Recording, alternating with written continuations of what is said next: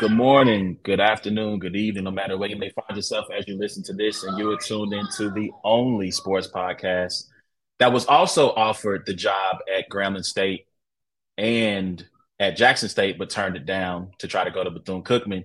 This is another episode of It's a Black and White Thing with A1 and A Ward. You can check out every episode of the podcast by going to the podcast app of your choice, searching for Brains and Bars. You can also follow us on Instagram, Facebook, and Twitter by going to, as my son goes wild on playing video games, by going to searching at Brains and Bars and following and subscribing there. We're live on YouTube. Once again, like, subscribe, hit the notification bell so you can be in tune with all the content there. So normally I do this show with my homie A Ward, but he's not with us tonight. But in his absence, I am awardmerch.com for all things A Ward for his merch battles. He has a battle coming up February 4th in a couple of weeks against Big K on RBE. Make sure you guys cop the pay-per-view. Go check that out. And so in his stead tonight, I got someone who's going to join us. We have we've met once, but we've also been talking back and forth on Twitter. Good dude. He works for my money, the best battle rap media around. Now, everybody has their favorites, but they're my favorite. Let's Talk Battle Rap. He is Titus. Titus, I'm going to bring you up. If I can exit this solo layout. Titus, what's going on, my man? What's up, bro? What's up, man? I appreciate the intro, dog. I'm glad we Yes, made sir. it. Yes, sir. So Titus has a new article up on Let's Talk Battle Rap's website, detailing Murder Mook and the next potential 5 opponents for him. They're ranked from 5 to 1, and part based on their strength or how tough they would be. Is that right? Yeah. We took in danger. It was really bad, danger level, mega match, like impact of the matchup, things like that. That's what I was going for. Yeah. Yep. Also, Let's Talk Battle Rap. Shout out to the homie France. He just dropped a new article today detailing Mac Myron's new deal with URL and what kind of the path that he's taken with the brand. And also, Titus has a podcast of his own. Part of the reason we linked up for this kind of cross promotion is he has a podcast called Not the Experts. Not the Experts. Yeah, that's it. Not the Experts that he does. And then he also has his personal blog called the PK Chronicles. He did an excellent piece last year about suicide and depression. If I got that right, it's depression, not suicide. Forgive me. No, and then he also has a little bit of both. Okay. Yeah. Okay. And then he also dropped an article at the end of 2022. He's kind of talking about 2023 and his hopes and dreams for us collectively as we push forward into the new year. So go and check all of those things out, man. I'm glad to have you on the show. We got a dope show for you tonight. I might have to solo you and go tell my son to calm down because I'm pretty sure his voice is bleeding all into the recording. But glad to have you, man. So part of the reason we linked up is we're going to get into the conference title games, but I'm a San Francisco 49er fan. He is a Philadelphia Eagles fan. Are you from Philly? Nah, I'm from Georgia. I just became an Eagles fan. Yeah. I'm from Louisiana, so I'm not from San Francisco. And I live in Kansas City. I spent most of my life living in Kansas City, so everyone kind of side eyes me when I, say I'm a Niners fan. So I can respect being not rooting for teams and not being from that particular area. So let me ask this: how did you become an Eagles fan? So when I was a kid, it was like, the Eagles had that run early with McNabb and Reed where they would get close and not get there. Mm-hmm. And then it was about just to pick a team time. And I was like, I want to see him get there. So I started becoming an Eagles fan. Then the next season they got T.O. But then the big thing happened in Atlanta right around the same time. And I was like, I already claimed the Eagles, but I'm cool with Vic too, but I already claimed the Eagles. So I just stayed with the Eagles. And that's how I started. And for years, it was like, you know what? Picking the team that almost always gets there is a way to torture yourself. Yeah. But then they managed to actually win a Super Bowl. And it was like, oh, you can do that. Okay. Maybe it's not all bad. That's what's up. Yeah. So I'm a similar trajectory. I picked all my favorite teams when I was 7. So living in Louisiana, I always will have an affinity for the Saints, for LSU. But during that time, both of those teams were awful. Right. The Saints, fans were showing up at the Superdome with paper bags on their head. It was not a good time. And so the Niners were on TV almost every week. We're talking, Rice, Montana, Craig, Brent Jones, John Taylor, right? All of those guys. And so, I gravitated towards that, and I've been rocking with them ever since. So I definitely can empathize with that being your favorite team. So yeah, it needs to be normalized. We need to normalize not having to cheer for the team you live because you live there. That doesn't have to be a thing. Absolutely. Hold on one second. Yep. Let me mute my mic. Parenting. man. the first, listen, we've been on for 6 minutes. The first 6 minutes, I know people gonna be listening is going here. Oh my God! All the back. Oh. Anyway, so yeah, we got a dope show for you tonight, man. So let's jump into these. Let's jump into these divisional matchups. So we'll go in order of. I said we'll save the best for last, which is going to be the NFC title game. So we'll start AFC. Let's start with the Chiefs and the Jaguars. Dope matchup. Obviously, a lot of drama, unexpected drama with Mahomes' ankle. What were your thoughts of that game as you watched it unfold?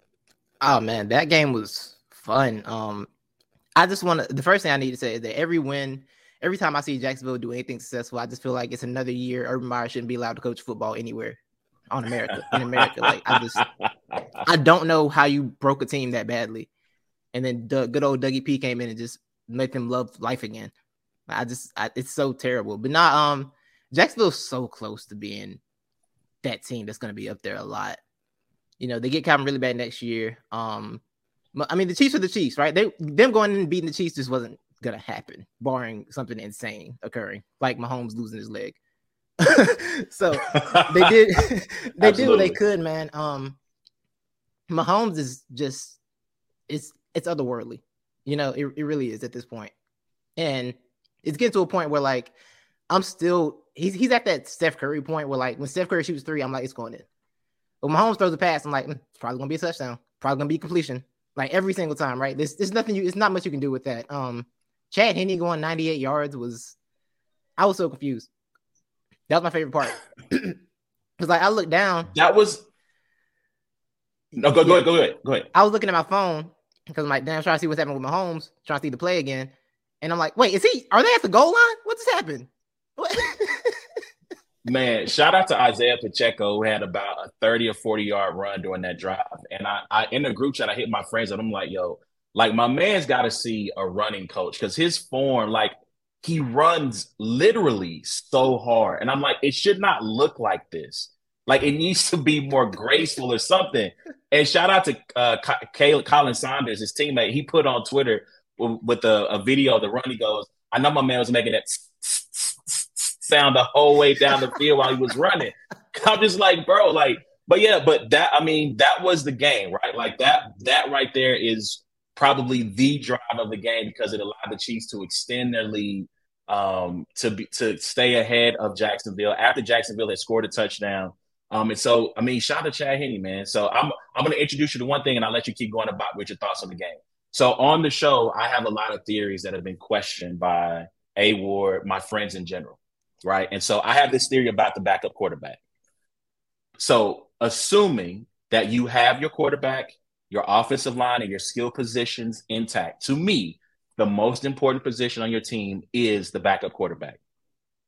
Just for situations like Saturday where Mahomes goes down and you have someone who's not going to come in and wet the bed, right? And Chad Henne in not last year, but 2 of the last 3 playoff runs, the game against Cleveland, he comes in where Mahomes goes out with the concussion.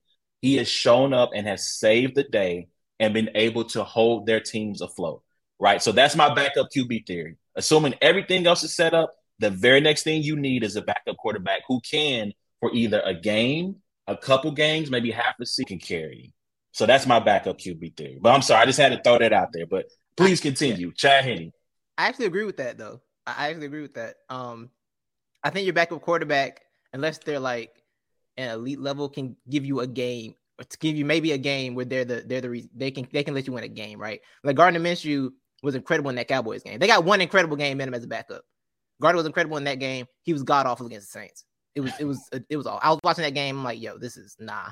I need Jalen back immediately. I can't do this. I can't. So yeah, they got a game in them. And I think another thing to add to that is your backup quarterback, to maximize their success, they need to be of the same mold as your starter as much as possible.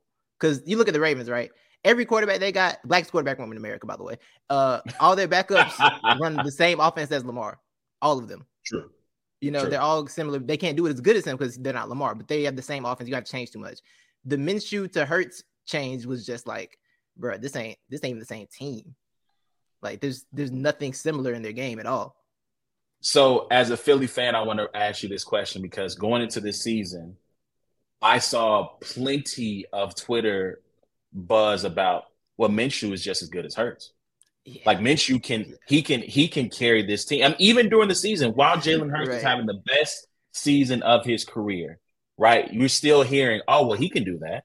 Right. So, I mean, as an Eagle fan, when you are listening to this talk throughout the season, like what are your feelings as you watch this all unfold? Oh, it's also stupid to me. I'm like, bro, we're blowing everyone out. Like, we're just good. Like, why are you so convinced that Gardner Minshew's been a backup this long? I didn't like the Gardner Minshew thing when he was in Jacksonville. I'm like, bro, y'all are doing too much with this. Like, it's fun. He has a cool mustache. I understand. This is a very middling quarterback. Not say he's bad. He's just middle of the road. You're not going to go too far with that. People fall in love with the okay quarterback, right? Like, people love Taylor Heineke. They love Gardner Minshew. Like, bro, this is not going to get it done long term. It's not. No, I didn't like it. But Eagles fans, there's a lot of revisionist history. Like, there was a lot of people when they picked up, I forget the kid's name. It's a dude from Nevada that they signed in the offseason, undrafted kid. Carson Strong, I think is his name. Yeah. Yeah, they signed him. People were like, I don't know. He might end up being the starter. He didn't get past fourth string and got cut before the season started. Like, I don't know, man. Philly fans, we are a volatile bunch of people. We really are. I try my best to not be that way, but it happens. It gets the best of us. You got to embrace it. But yeah, no, the backup QBs, man.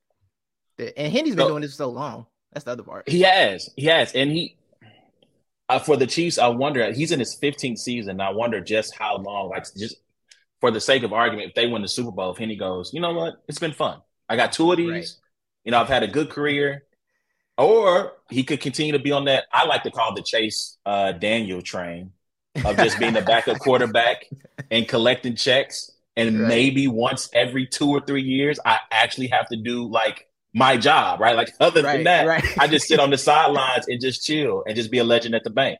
You know what I'm saying? Really? So that's an interesting discussion. Now, I do want to get your opinion on this because, you know, as for that game, again, I thought Mahomes to me was the MVP. I thought around the halfway point, I know there was discussion of Jalen versus Pat, who was the MVP. And I know even in Vegas at a certain point, Jalen was the betting favorite. Right. Until Patrick overtook him. So living in Kansas City, like, it's kind of weird. I root for the Chiefs to do well, except for when they play the Niners, right? That's a nightmare scenario for me, which could happen again. But I feel like when I look nationally, you have people like Shannon Sharp, Nick Wright, who are Mahomes cheerleaders, right? He can do no wrong. They're always bigging him up, so on and so forth. But I feel like nationally, to me, he's the best quarterback in the league, but I feel like people almost begrudgingly acknowledge him. So from your perspective, I might be too close to this, right? So from your perspective, on the outside looking in, like, how do you think Patrick Mahomes is perceived nationally? It's weird because I kind of agree. I feel like nationally it's like this thing where people have him as the best, but it's not easy. I feel like people overcomplicate things. They overthink it. Like, this is the most talented quarterback we've ever seen play football. All right? It's just what it is. Like, in terms of pure talent, this is the most talented dude we've ever seen play the position. But because in this culture, we have to have debates. Everything got to be a debate, a conversation. It's like, I don't know, maybe Josh Allen's right there with him. You know, they scored 30 points in 2 minutes. Maybe he's right there. Maybe Joe Burrow's there. And they're all great. It's like, we can't just allow people to be great. So it's like, instead of just allowing Mahomes to be great, and just appreciate his greatness the way they do with Brady all the time now. It's like, nah, man, this is just trying to put somebody else up there. You don't have to do that. You really don't. You really don't have to do that, man. Like, just let it exist for what it is. Like, I think it's fatigue. It's like, I don't know how we keep explaining how great he is. So we got to pump up somebody else. Like, you don't have to, though. Just keep talking about how great he is. Because he just is. I'm sorry. Okay. I just want to make sure I wasn't tripping, right? Because I'm constantly telling. So my Chiefs fan friends, right? Like, today has been Joe Burrow Appreciation Day. It started Monday, and I honestly thought, like I said, watching that game and watching him perform that come Monday. I don't listen to a ton. Like, I don't do a bunch of First Take and Get Up, and I listen to the Dan Patrick Show. I listen to Bomani, and I listen to PTI. Right, so those are like the three that are constantly in my rotation. Yeah, and I just thought that today, that on come Monday, people are going to go, "This is why he's the MVP," because this is the kind of talk that we reserve when you see people put on performances like that. Right, that's where you see people just fawn all over them and they go crazy. And it was just kind of like, yeah, Patrick Mahomes on one leg, still good. Okay, so let's talk about. And I'm just like, wait, no. If Tom Brady would have did this, we would have had stopped. We would have declared it Tom Brady Day. Like, I feel like over time, Peyton Manning has always gotten his due in the moment. Tom Brady's gotten his due. Drew Brees, when he's been on top, has gotten his due. Aaron Rodgers, Lord knows, he's gotten his due. And I feel like with Mahomes, it's just like, yeah, okay, you're good. Right. So what? And I'm just like, no. It's not so what. It's not so what, because I'm listening to people talk about Joe Burrow. Oh my God, he's like Tom Brady. Oh my God, he's the new Joe Cool. Look at him throw the pass during pregame and he does the spin around, which was dope. Let me not. That's not hate. That was a dope shot. Yeah. But it's just like I'm watching these guys today. I'm watching these guys today talk about, is Burrow better than Mahomes? And again, if you want to start your team and you say Joe Burrow, Allen, Mahomes, I'm not going to argue that, right? Like, that's a preference thing. And those are all great picks. But I'm like, guys, we don't. Like you said, we don't have to do this. Patrick Mahomes is the best quarterback maybe we've ever seen. And we're not even in year 10. Like, we're not even year 8. This is year 6. 5th year as a starter. Never played a role playoff game. 5 straight AFC conference title games. MVP, 2 MVPs in 5 seasons. He's going to be the MVP this year. Led the league in passing. Led the league in, like, guys, we can elevate and talk about how great Burrow is. And listen, I got to take an L. Matter of fact, I'll say that when we get to that game. But we can talk about how great this guy is and still be like, but there's still the guy at the top, right? Like, we can do both. And I feel like in this world, we try to, especially in this, First Take, Get Up world, undisputed world, there can only be one king. And while there is some truth to that, you can also have people who are challengers to the throne, who are in that same, or I shouldn't even say challengers to the throne. You can have people in different kingdoms. Joe Burrow has his kingdom. Allen has his kingdom. Mahomes has his kingdom. They're all great. And let's just celebrate that. So I'm glad to hear you say that, because I feel like, again, living in this city, and because Chiefs, any fan, right, they're sensitive about their favorite players.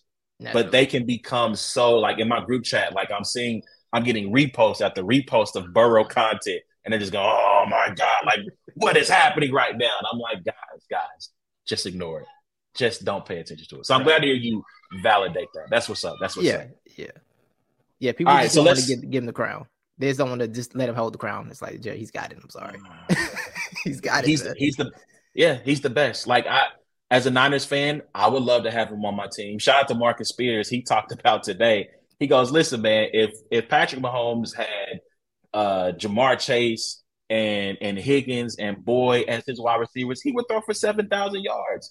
And I'm like, I get the point you're making, but I actually wouldn't doubt that he could. Like, why would you ever run the ball? Like, why would you run the ball? Like you have no reason to run. You can just throw it every down. You can basically treat it like Madden. We going for it every 4th down, because who's gonna stop us? Right. You know what I'm saying? Right. So okay. So I'm glad to hear that you validate my feelings on that one. All right. So anything else you want to say about the Jacksonville and KC game before we jump to Bills Bengals? No, I just want to say, let's make sure we continue to put respect on the Andy Reid coaching tree, because that was an Andy Reid coaching tree game. Just make sure we respect that. As much love as Bill Belichick gets for being a genius, his coaching tree is trash.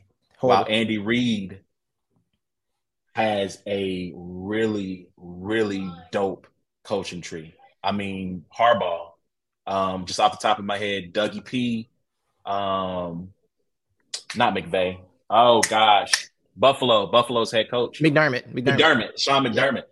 I'm pretty sure there's probably about another 5 to 6 more that I'm missing that have been all really good at their jobs. Yeah.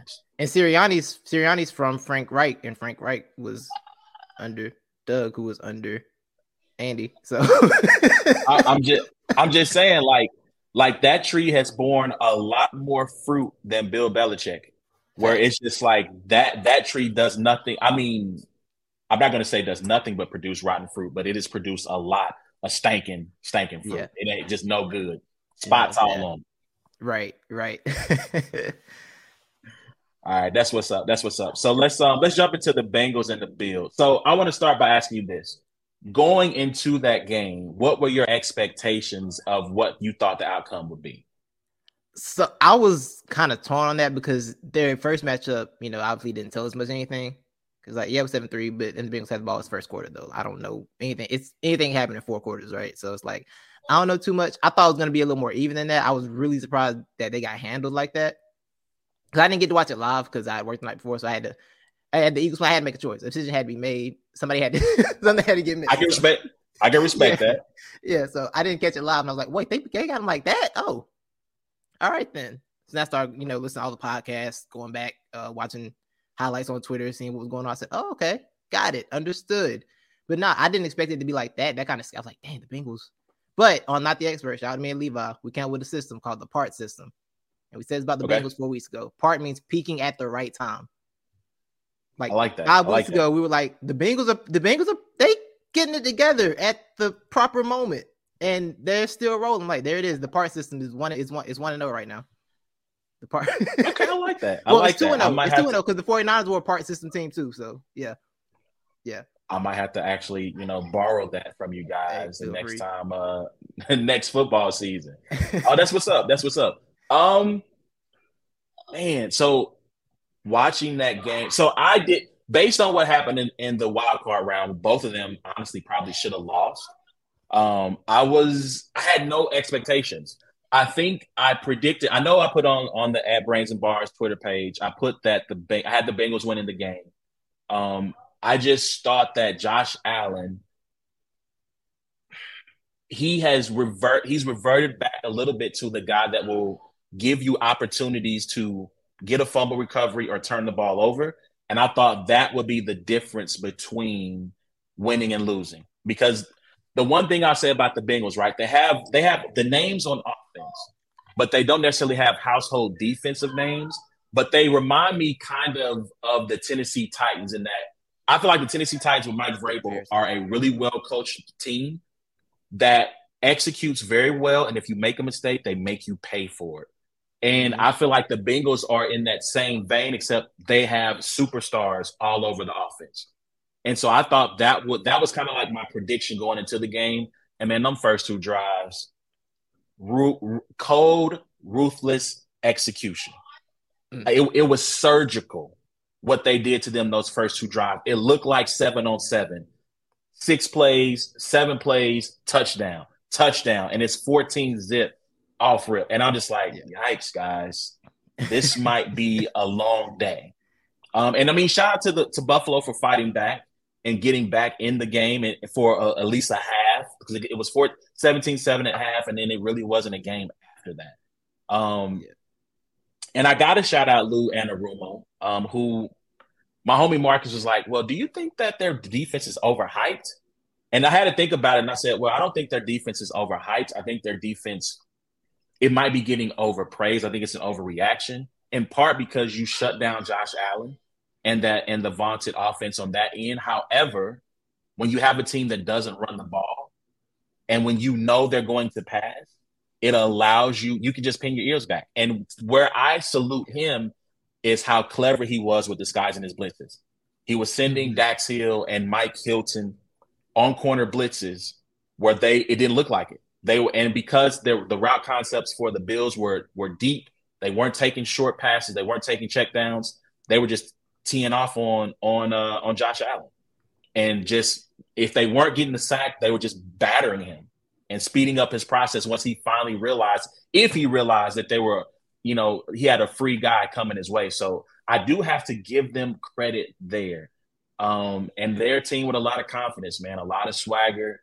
To be fair, it's earned, right? Like, you're the reigning AFC champion. You've beaten the Bills, you've beaten the Chiefs this year, who are the other two teams that everyone thought were going to be there at the end. And I can't be mad at them talking their talk. No. Although I will say, I don't know if you saw this tweet. Apparently, Eli Apple posted a tweet of like the Damar Hamlin kind of like heart emoji. Yeah, I did see that. Yeah. He had like Cancun on 3 and then did the heart, the Damar Hamlin thing. I was like, ooh, that's ugly. Yeah. That's ugly. Like Eli is the A-verb of the NFL.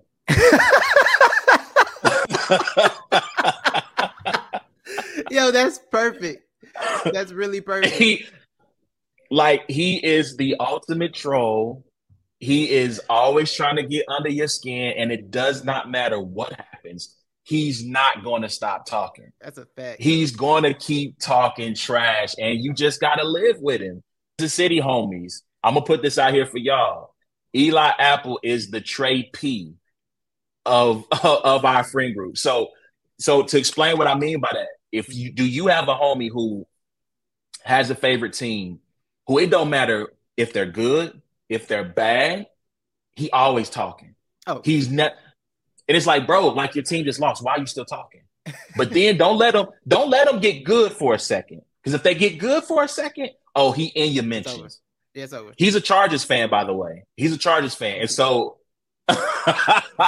listen, at halftime of that game, I made a meme and I said, hey, Chiefs fans, something scary is coming to Arrowhead this Sunday. No, not Justin Herbert. It's Trey P. He's coming because he was going to be in y'all mentions all week long. And then, of course, the Chargers do what the Chargers do and they collapse. But yeah. So for those who may not know who A-verb is or who Trey P is, just think about that one friend you got that always talk trash no matter what and never shuts up and is super annoying and is always getting under your skin. That's your guy. That's the guy who's Eli Apple in your life, man. Word. Yeah. But yeah. Well, I want to know. So with the Bengals, right?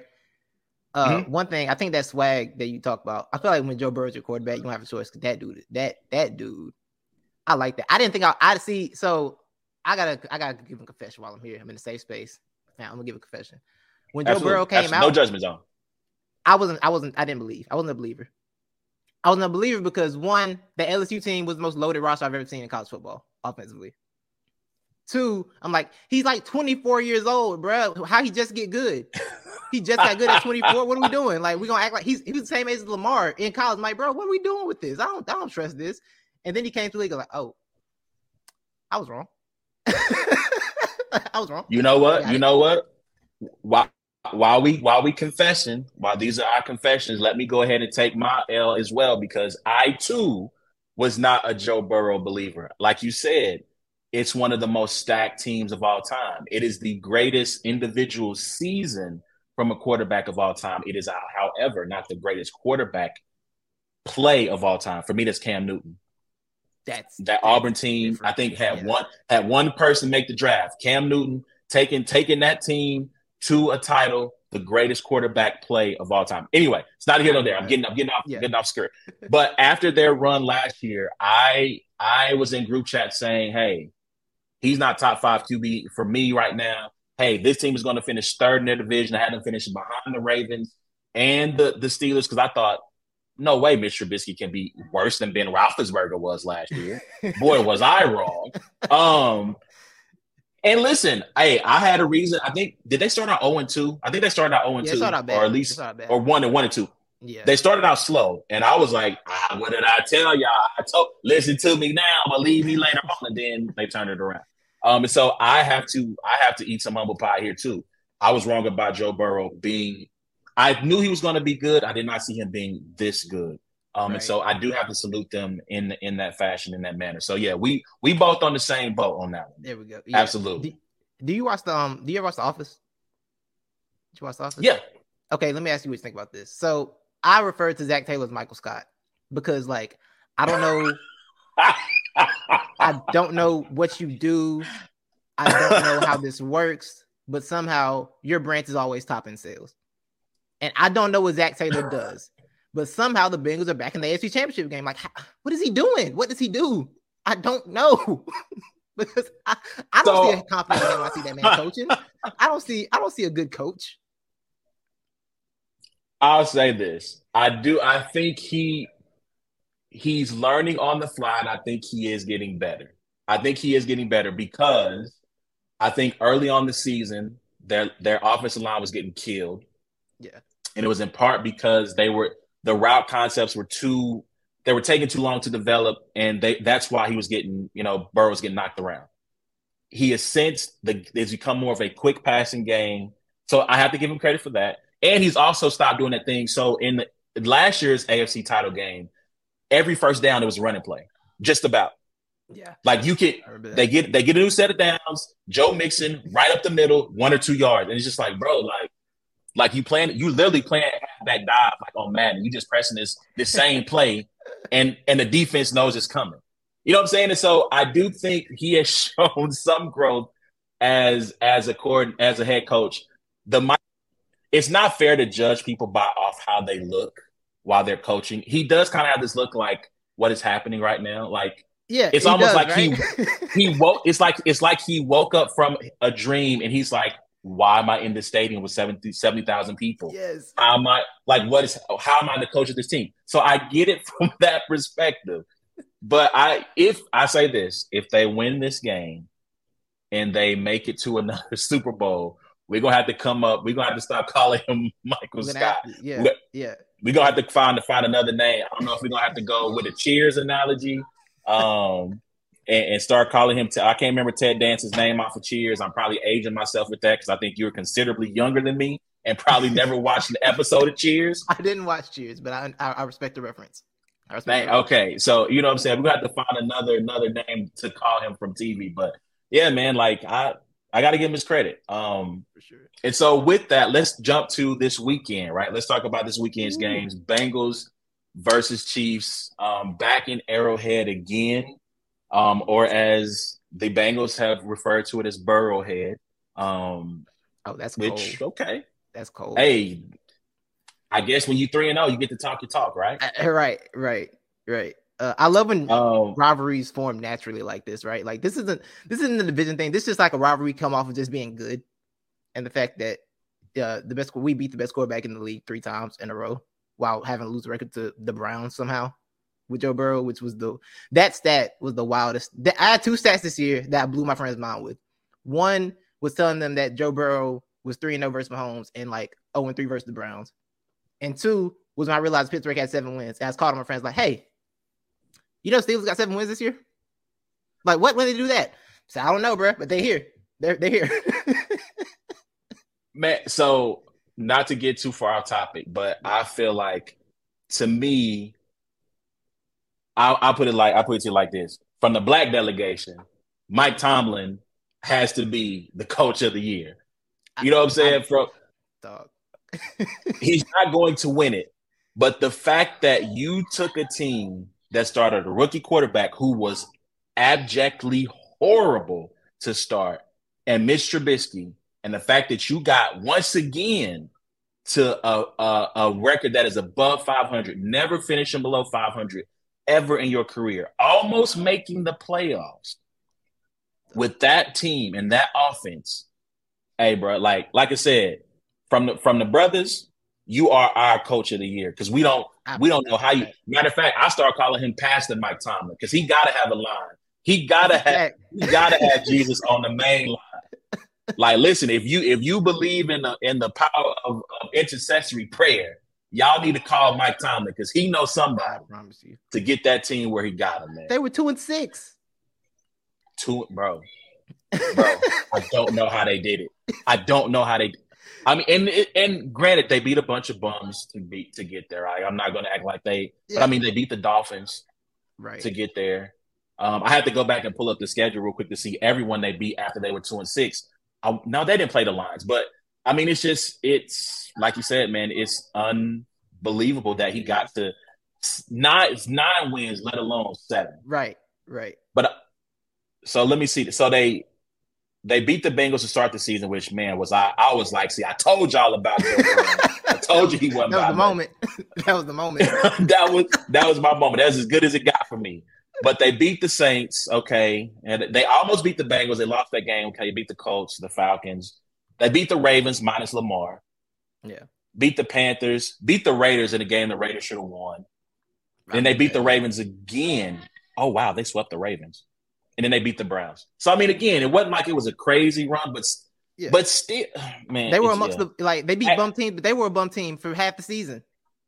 You know? It's like, hey. But yeah, man. But back to Sunday's game, man. Shout out to Mike Tomlin. So let me. What is your key to the game? If you had to say, like, this is the thing that I'm looking for in terms of, like, this could be the thing that one of the key things, because it's not just one thing, but one of the key things you think that might determine who wins this game.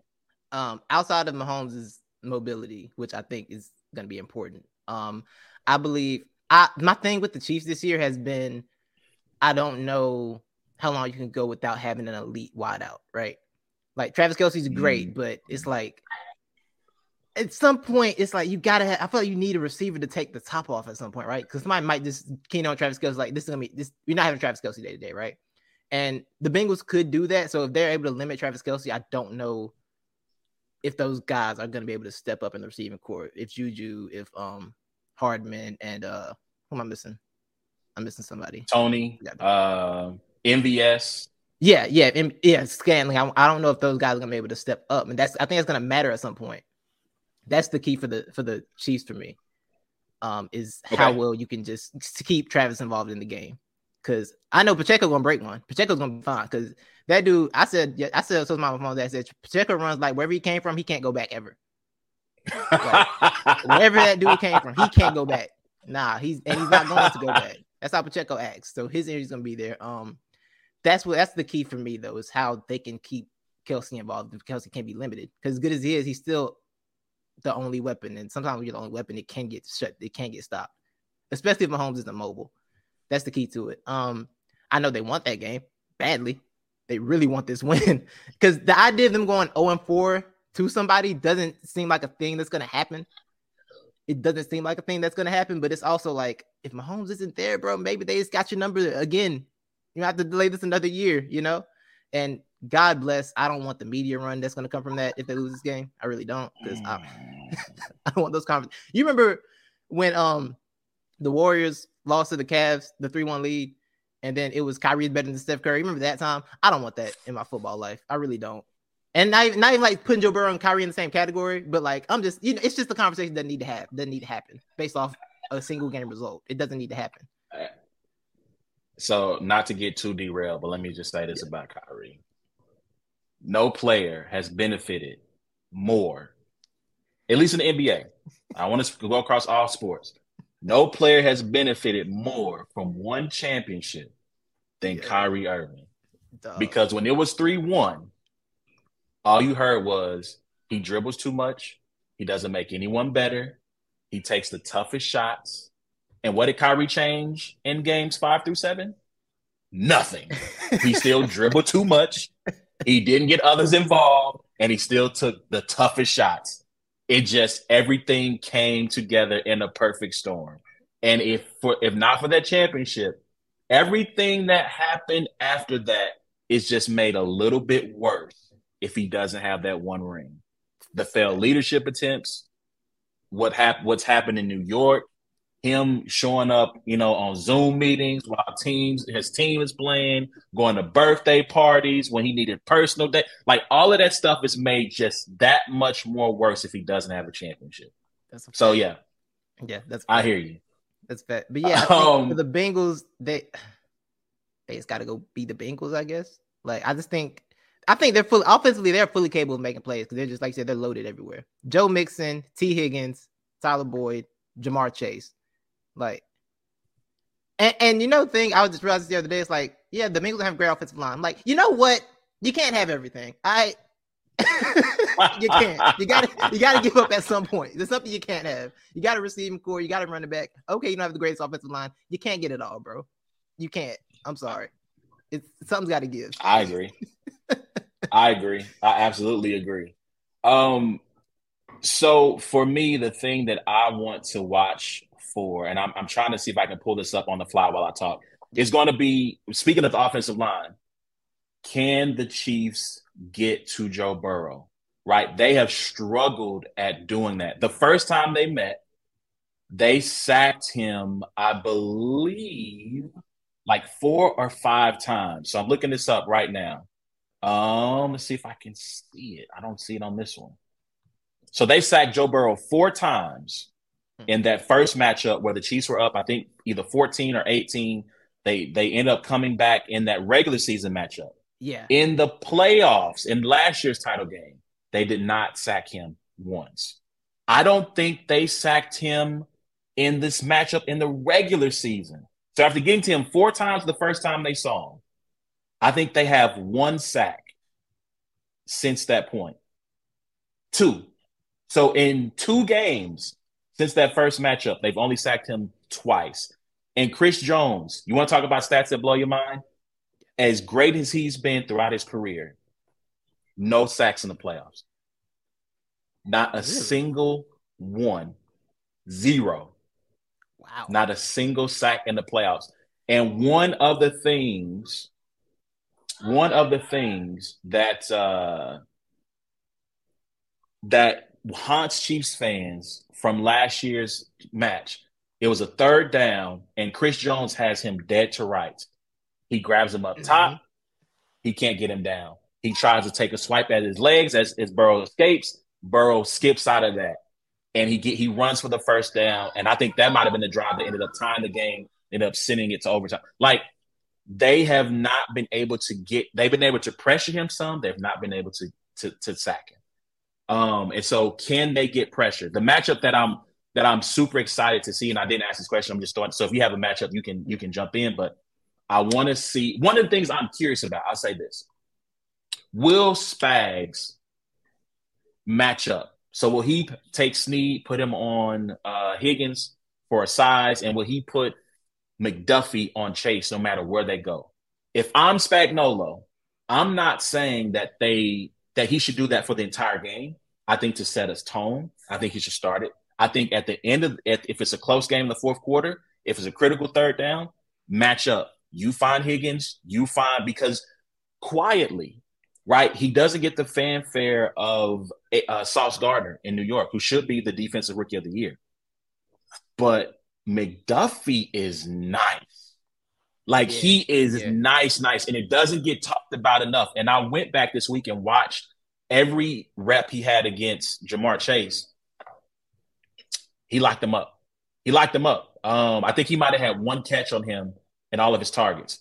He had the one play, he got like a little bit of a ticky-tack pass interference call on a play where the pass got intercepted. But that's the matchup. If I'm Spags, I'm saying this is your guy. Yeah. We're about to assign you the best player in the game, and your job is to shut him down. Yeah. So we'll see what happens on that end. Yeah, I think that's key too. Like, because you can't show Burrow the same look all game, because he's gonna be like, "Hey, I know what you're doing. I'll figure it out. Don't worry about it. Give me a couple plays." Right? Like, you're gonna have to mix it up. So I think, like you said, matching up sometimes, critical 3rd downs, just throwing some different looks at him, because he's too good to just be stagnant and just keep bringing your same defense out there. He's gonna be like, "Oh, you want to keep doing? Cool, got it. Don't worry about it." Understood. Right? You got to play those games. I think Spags as the coordinator, I feel like some days I'm like, you know what, he's good. And then some weeks I'm like, yo, what's up with you, bro? You know, like, Spags confuses me, right? I'm like it's a love-hate relationship. It is a love-hate relationship in the city with Spags.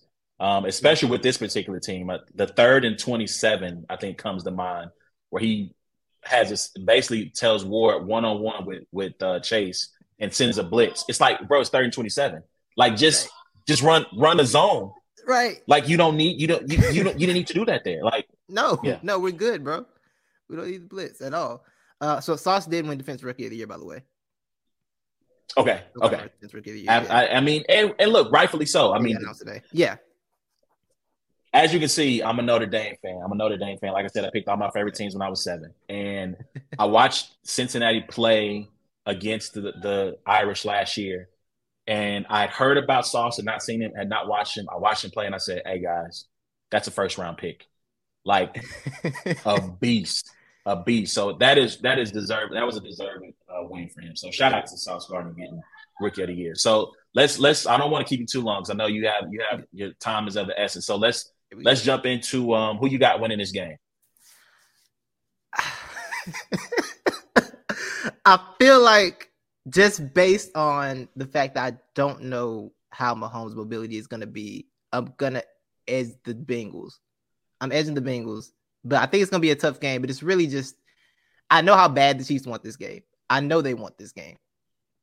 But I just don't know. I think at some point that ankle is going to matter. And I think just my concern with the receiving core is going to matter.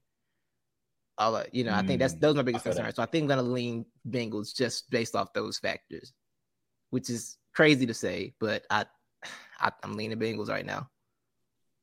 So, and I might end up regretting it by like 6:30, like, oh, because the Chiefs might come out here and be like, we're gonna burrow race you now, and I'm like, oh, well, you know what? My bad. So I woke up on Monday. I knew we were doing the show. I woke up on Monday, and from Monday until about an hour ago, I said the Bengals are winning this game. Yeah. In part because I am concerned about Mahomes' mobility. I am concerned about the fact that I wonder, is it in the Chiefs' head that they've lost 3 games by 3 points each, and that it has been self-inflicted mistakes that have cost them each of those games. I wonder how much mentally that messes with you. That's a good point. And then I saw the video of, I think it was Eli. It was either Eli. It was Mike Hilton who said, "We coming to Burrowhead on Sunday." I know Mahomes has rabbit ears. He's got his ears to the streets for what people are saying. You got people questioning his ability to play from the pocket. You basically got people calling him, shout out to Coach 30, just an athlete, playing quarterback, right? You have all these people who are, saying, well, he's not going to be good enough. He doesn't have the core to handle it. Burrow's beaten him 3 times. This is a legacy game. Like I forget. I think that was First Take said, what does this do for Patrick Mahomes' legacy if he loses again? God, Lord have mercy. Unless he's going to retire after the game, it does absolutely nothing for his legacy. It's just another chapter. It's another page in the chapter of his career. Right. But I am taking the Chiefs because I think these people have pride and ego. And talking about Burrowhead and talking about legacy and them being 3-0 and they're the big dogs and the Chiefs, derisively get called the dynasty of 1, even though the Bengals don't have, or the dynasty of 0, they don't even have a championship to be called the dynasty of 1. I think people are going to pick the Bengals to win. I think people are going to heavily favor them to win. And I think they won't be able to quite go, you don't believe in us. But I think that this is going to be the year where they finally get it done. Yeah. I think the pride of this team is going to come through. It's going to show, and they're going to win the game. I think it's going to be close because these games, they're always close, right? I mean, the matchup this year, the Bengals jumped out to a 14-3 lead. The Chiefs outscored them 21-6. They were up 24-20, driving when Travis Kelce has that ball ripped from him. That's right. And then the game kind of turned on that point. So I think the Chiefs get it done. I'm going to say by a field goal, and they will go to the Super Bowl. I'm with that. Also, on your Mahomes legacy thing, if he retires right now, he's Hall of Famer. Like he's good. He's listen, like we can't do the legacy talk. He's good. He's done everything already. So I'll say this. Like, if he were to win it, I told my homies, I said, if he wins another Super Bowl this year, he's got to be like top 10 all time. Yes. Like, just because of resume. Again, he's going to be the MVP again. 5,000 yards, 50 touchdowns. Super Bowl would be probably 2-time Super Bowl MVP, 2 championships. Like, that's Giannis type stuff, right? Like, we celebrate Giannis in part because of everything that he's done at such an early age. Like it's the greatest start to a career in NFL history. Unless you want to talk about Bart Starr or something. But it's Dan Marino with rings. All right, that's what it is. It's Dan Marino with rings. Dan Marino threw for like 5,000 yards in the 80s, which I still look at that and I'm like, bro, how'd you do that? Like, it's Marino with rings, and it's nothing to discuss. I hope that at some point we look at, like you mentioned, Dan Marino. For my money, Jerry Rice is the greatest football player ever, because Jerry Rice was putting up numbers in a non-passing league, that in a league where the ball is passed 2 to 3 times more, players still can't touch him. Like, players literally have to play for 25 years to match Jerry Rice's numbers in a league where the ball is thrown more than ever. And so, like, his the 86 season, the strike shortened season, 22 touchdowns and like 60-something catches. Oh, yeah. I love that. I love that season. 22 touchdowns and like 6. So basically, every third time he touched the ball, it was a house call. What are we talking? Randy Moss is not the greatest wide receiver ever. All due respect to Randy Moss. It's Jerry Rice. But anyway, my point that I'm getting at is I hope that in 20 or so years that we look at what Mahomes has done, at least to this point, the same way we look at Jerry Rice, the same way we look at what you talked about, Dan Marino, 5,000 yards in 1984. Unbelievable. Yeah. Unbelievable, man. Yeah. And I think the one Anything thing else? Go ahead. Yeah, I think the one thing I try to remember is that, like, the conversations in the moment aren't going to be remembered in like 20 years, right? Like, we don't talk about the fact that Peyton Manning got benched for Brock Osweiler to protect what was left of his neck that last Super Bowl run, right? Like, we don't talk about that. We talk Peyton Manning has 2 rings. All that's going to be remembered is the numbers. Like, the context is going to get lost. The numbers are going to get remembered. So Mahomes, like, when he sits down, we got to just look at raw numbers and like awards and everything. It's like, pull up his Football Reference page, like a basketball reference page. Like, yo, what? You did what? It's going to hold up. That's all that's going to be remembered. It's not going to be these stupid conversations we engage for no reason. So I want to make sure I got this right. I know Peyton Manning threw I thought it was 9. Oh, it was 9 touchdowns and 17 interceptions his final season. Like, that was Jordan. I don't know. That was Elijah Wan in a Raptors jersey. Right? I can't even, because Jordan was actually good with the Wizards, right? Like, I can't even call it Jordan with the Wizards. This is this is not Elijah Wan, Patrick Ewing in a Seattle Sonics jersey. Like, that is what that final season was. And he walked off with a chip. Right. Like, one more. This is Big T versus Easy. Like, to give it another battle rap reference, that is what Peyton Manning's final season stats of 9 touchdowns, 17 interceptions. That is Big T versus Easy. That's a good one. So that's a good one. Anyway, but y'all let us know what y'all think about this AFC matchup. Who y'all got? Y'all got Bengals, Bills. Let's jump into this NFC matchup. How much time you got left? So I want to make sure I'm good. I'm good to like 9. Yeah, we good.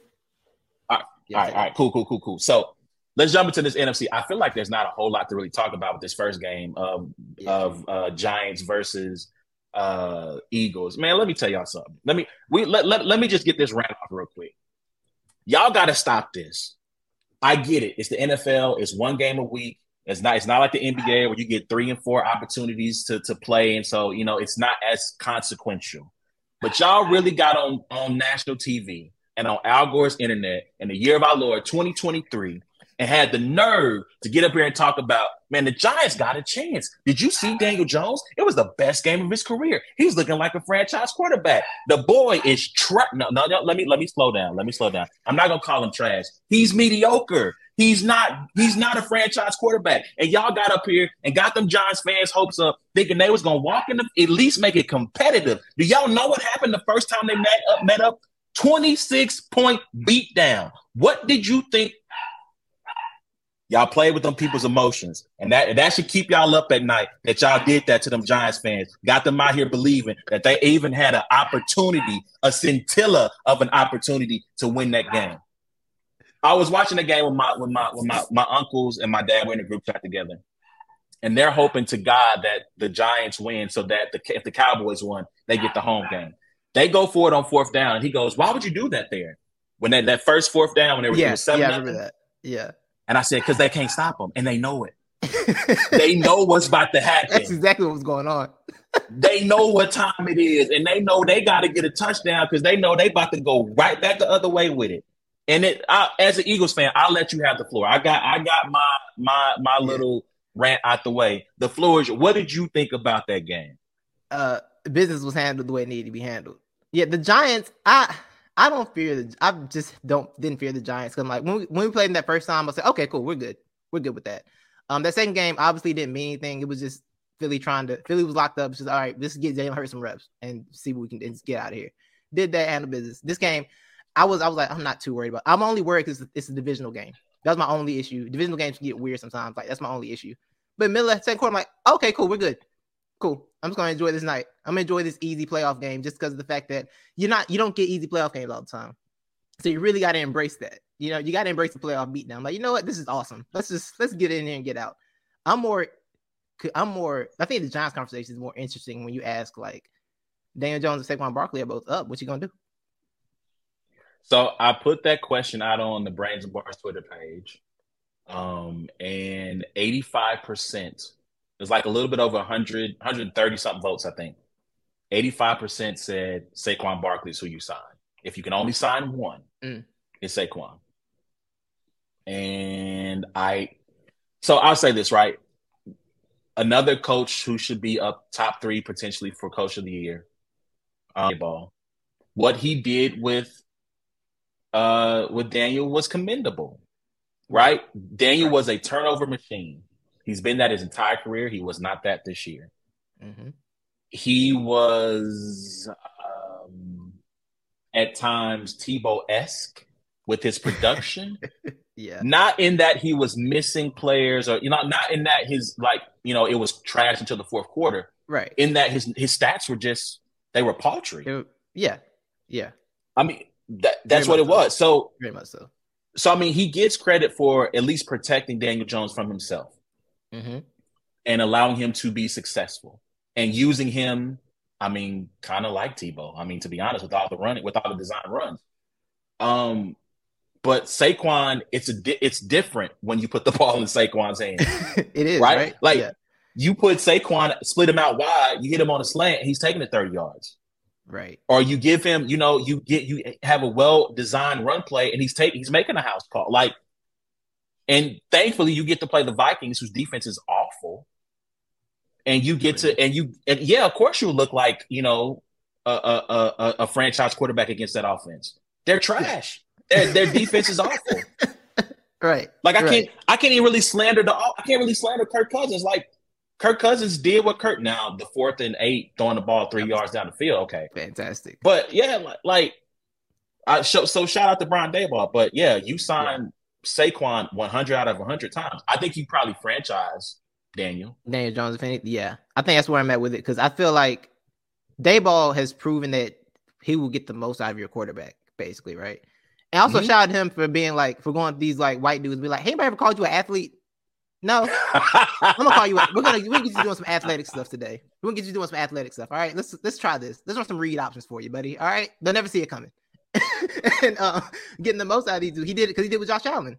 And I don't know, like he makes guys stop having turnovers. He really does. I don't know how he does it, but he does. He makes it happen. He did it with Josh because when he left, Josh is right back to being Josh. Right, the turnover machine, gifted turnover machine. Right, he got the most out of Daniel Jones. So yeah, I think. Because their draft spot's not going to be high enough, and this isn't really a deep quarterback class. I don't know where you stand on the Will Levis thing. I don't believe in that. I don't believe in that. I'm a CJ Stroud, Bryce Young dude. But even Bryce, I'm like, he's so small. He's so small, and he already gets slammed on his shoulder a lot. So but yeah, not to get off topic too much. But yeah, they're not going to be high enough to get a quarterback. But I think if you get Barkley at a reasonable price, because obviously you just can't pay running backs too much. Obviously, it's just not going to work anymore.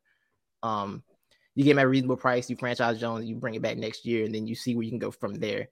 Because I do feel like I think he got the most out of Jones, but Jones obviously has a ceiling, right? Like you said, he's just okay, right? You do have a ceiling there, but you don't have a better option out there unless you want to go get Derek Carr, which I don't think Derek Carr is necessarily a ceiling raiser for them, And I like Derek Carr, so I don't know how much he's raising that ceiling in that division specifically. So I think just franchise him and bring him back. That's the only thing for the Giants because they got. It was two clear teams in the NFC East, and it was the Eagles and the Cowboys. That was the clear dominant forces of the division. Absolutely. So on Will Levis, let me get close to the camera. Draft him in the top 5 if you want to. Take him, Indianapolis. Trade up to number 2 or number 3 and take him if you want to. You're gonna be and 3. I'm gonna run this back 3 years from now. When you get fired, I don't know if it's Chris Ballard still the GM or not. Yeah, I'm gonna run this back. I'm gonna be all up in this camera telling you, you start packing your bags right now. You draft that boy if you want to. Anyway, let me get off of that. Not it. But I agree. Wholeheartedly. Although I'll say this about Daniel. I wish A Ward was here because A Ward is a Daniel Jones believer. He believes that if you give him better receivers, maybe he could be the Jalen Hurts of next year. That's fair. Can go. That's fair. I don't necessarily think D-Hop is that guy. Like it's not the equivalent of going and getting AJ, right? Like it's not the equivalent of that. But if you go and upgrade his wide receiver core, I think A Ward would tell you if he was here that Daniel Jones could be Ryan Tannehill. Like I don't think that's not a bad place to be because I think we've seen you can win with Ryan Tannehill. You can be successful with the Ryan Tannehill like quarterback. So if he can get to that point, I think you got something. I think you got something there. And with that, I'm not a big believer in Wink Martindale's defenses, but with the way that defense plays, I am a believer in Dexter Lawrence. Right. And I forget the other young man, the other interior tackle. Thibodeau? Well, I forgot about Thibodeau. No. Who was the kid they got from USC? They contemplated trading him, but they did not. What is his name? I can see his. Now I got to go look up oh man, it's not Dexter Lawrence. Let's pull this up real quick. Yep, it's going to bug me till I see it too. Leonard Williams. Oh yeah, there you go. Yeah. He's tough. So I'm a believer in him. I'm a believer in Kayvon Thibodeau, who showed all the concerns about him were unwarranted. Right. So with that defense, Julian Love, shout out Notre Dame, playing Pro Bowl safety level. They got something there on the defensive side of the ball. So yeah, if you can upgrade, from Isaiah Hodgins and Richie James and the ghost of Kenny Golladay, if you can upgrade from that. I just think injuries, man. Yeah. Because he was nice in Detroit. Right. I think injuries just took what was left of his ability. And I hate to see it because I really like Kenny Golladay. I did too. Yeah. But yeah, man. So anything you want to say so we can jump to this Dallas Cowboy Niners game? Because there's not a lot to say. It's not. Let's get this Cowboys game. I can go to like 9:20, by the way. I'm good to like 9:20. I'm not. Yeah. Okay. So let me say this. I'm pretty sure at some point my dad and my uncle and my cousin who are Cowboy fans are going to see this. And so I say this with all due respect. I'm glad your team lost. Because one thing I was not going to be able to handle, if y'all would have won that game and they would have made it, the talk on the timeline would have been nauseating. Look at y'all look at all the Dallas Cowboy haters. We still here. Y'all gonna show up and watch us. 47 million people tuned in because they love to see us. Y'all love to see us try to lose and go sit down in San Francisco. It would have been all of that rah-rah. And I just ain't got the energy for it. I would have had to leave. I would have to leave Facebook. Lord knows they ever win the championship. I might just delete my Facebook. I just holler at y'all and see y'all when I see y'all. Yeah, it's over. But they should have won that game. Even with all of that, they should have won that game. And Dak played like Jimmy Garoppolo. And that was a sentence I did not think I would say about Dak Prescott. In a game where he needed to play like Brock. Like this is a crazy 2 sentences back to back. He played like Jimmy. He needed to play like Brock Purdy. If he played like Brock Purdy, they win the game. Like that is a crazy thing to say. Because from a guy who is really good though. Like that's the thing. Like he's good. Right. I just don't know like what happened. What happened? So full disclosure, I picked Dallas to win the game. I picked Dallas to win the game because I was half right because I thought that the Niners offense has not seen a defense this good all season. For sure, since they've been on their win streak. They haven't seen a defense that good since they've been on their win streak. And the speed with which that defense was moving, especially up front with Odigizua, with I'm going to call him Dexter Lawrence, with Tank Lawrence, DeMarcus Lawrence, yeah. Micah Parsons, DeMarcus, thank you. DeMarcus Lawrence, yeah. Micah Parsons, my God. Dude was a beat. Like, he's everywhere. He was everywhere. And the fact that they lost that game with that defensive performance, I mean, it's on Dak. And so the floor is yours. Like, your thoughts on that game and how it unfolded. Yeah, so, and I had a lot invested in this game because, one, I'm not on the people like, I want to beat my division rival in the playoffs. I don't want to play y'all because, like, the idea of having to deal with the week leading up to playing Dallas in the playoffs, I didn't want that in my life. I didn't want that stress. I'm a North Carolina basketball fan. That whole Duke Final Four thing, that week, I was like, I hated that week, right? Hated everything about that week. Hated the game up until we won. Like, nah, I don't like this. I don't like that stress. I don't like that stress in my life. So I was glad to see the 49ers win. But yeah, with Dallas. Yeah, you're right. I was stressed out too. Yeah, right? So yeah, Dallas, I had to think about it. Like, was that stress that week? Yeah, it was. Yeah. So the Dallas thing, I'm like, okay. The defense is doing all you want them to do in the situation. They're rattling. They're getting to Brock enough. Moving them off the kilter. That's one of the most, like, just off pure talent. That offense is just talented everywhere, right? So it's like, you get stops, you got to take every stop. I'm watching that game like, yo, I'm loving this defensive battle. I really am. Because it's two great defense. It wasn't bad offense necessarily except for that shot, but it's like two really great defenses going against each other. That's all it was. But nah, man, I'm with you. I feel like Dak is really good. I've always respected Dak, begrudgingly, of course, but like, I always respected Dak. It's like, no, what's up with you? Are you okay? Like, what's going on here? I mean, part of it's on him, part of it's on play calling because they don't. Do you see how creative these offenses are these days? And then you see Dallas, and it's like, we just gonna run our stuff. It's like, all right, I guess, bro. I guess.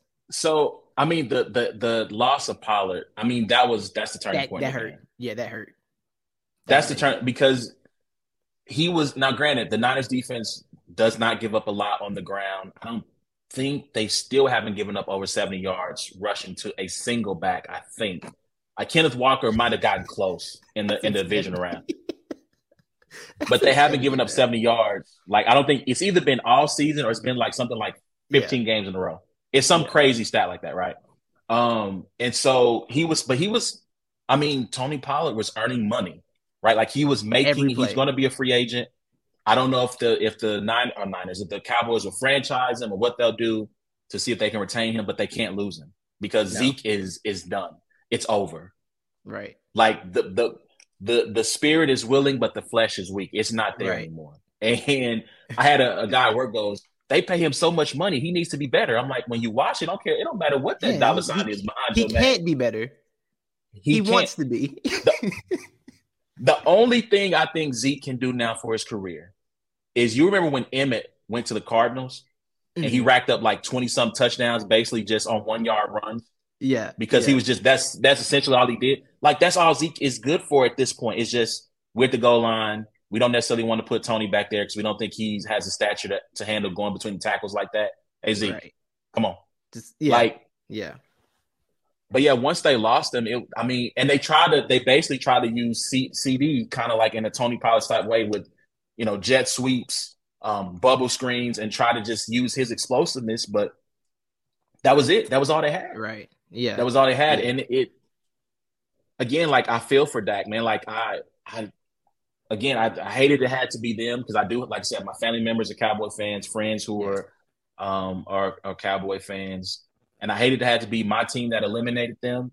But yeah, like, I don't think, I have nothing. It was Dak. It's on your show. So here's the thing. Here's the thing about Dak. I don't know if you need someone to put the game on their shoulders if he can be that guy for you. Right. Because that was clearly hey guys, if we're going to win, especially once you lose Pollard, hey boys, hop on my back. It's on me. I'm taking us to the win. Right. And he might be kind of like Alex Smith plus.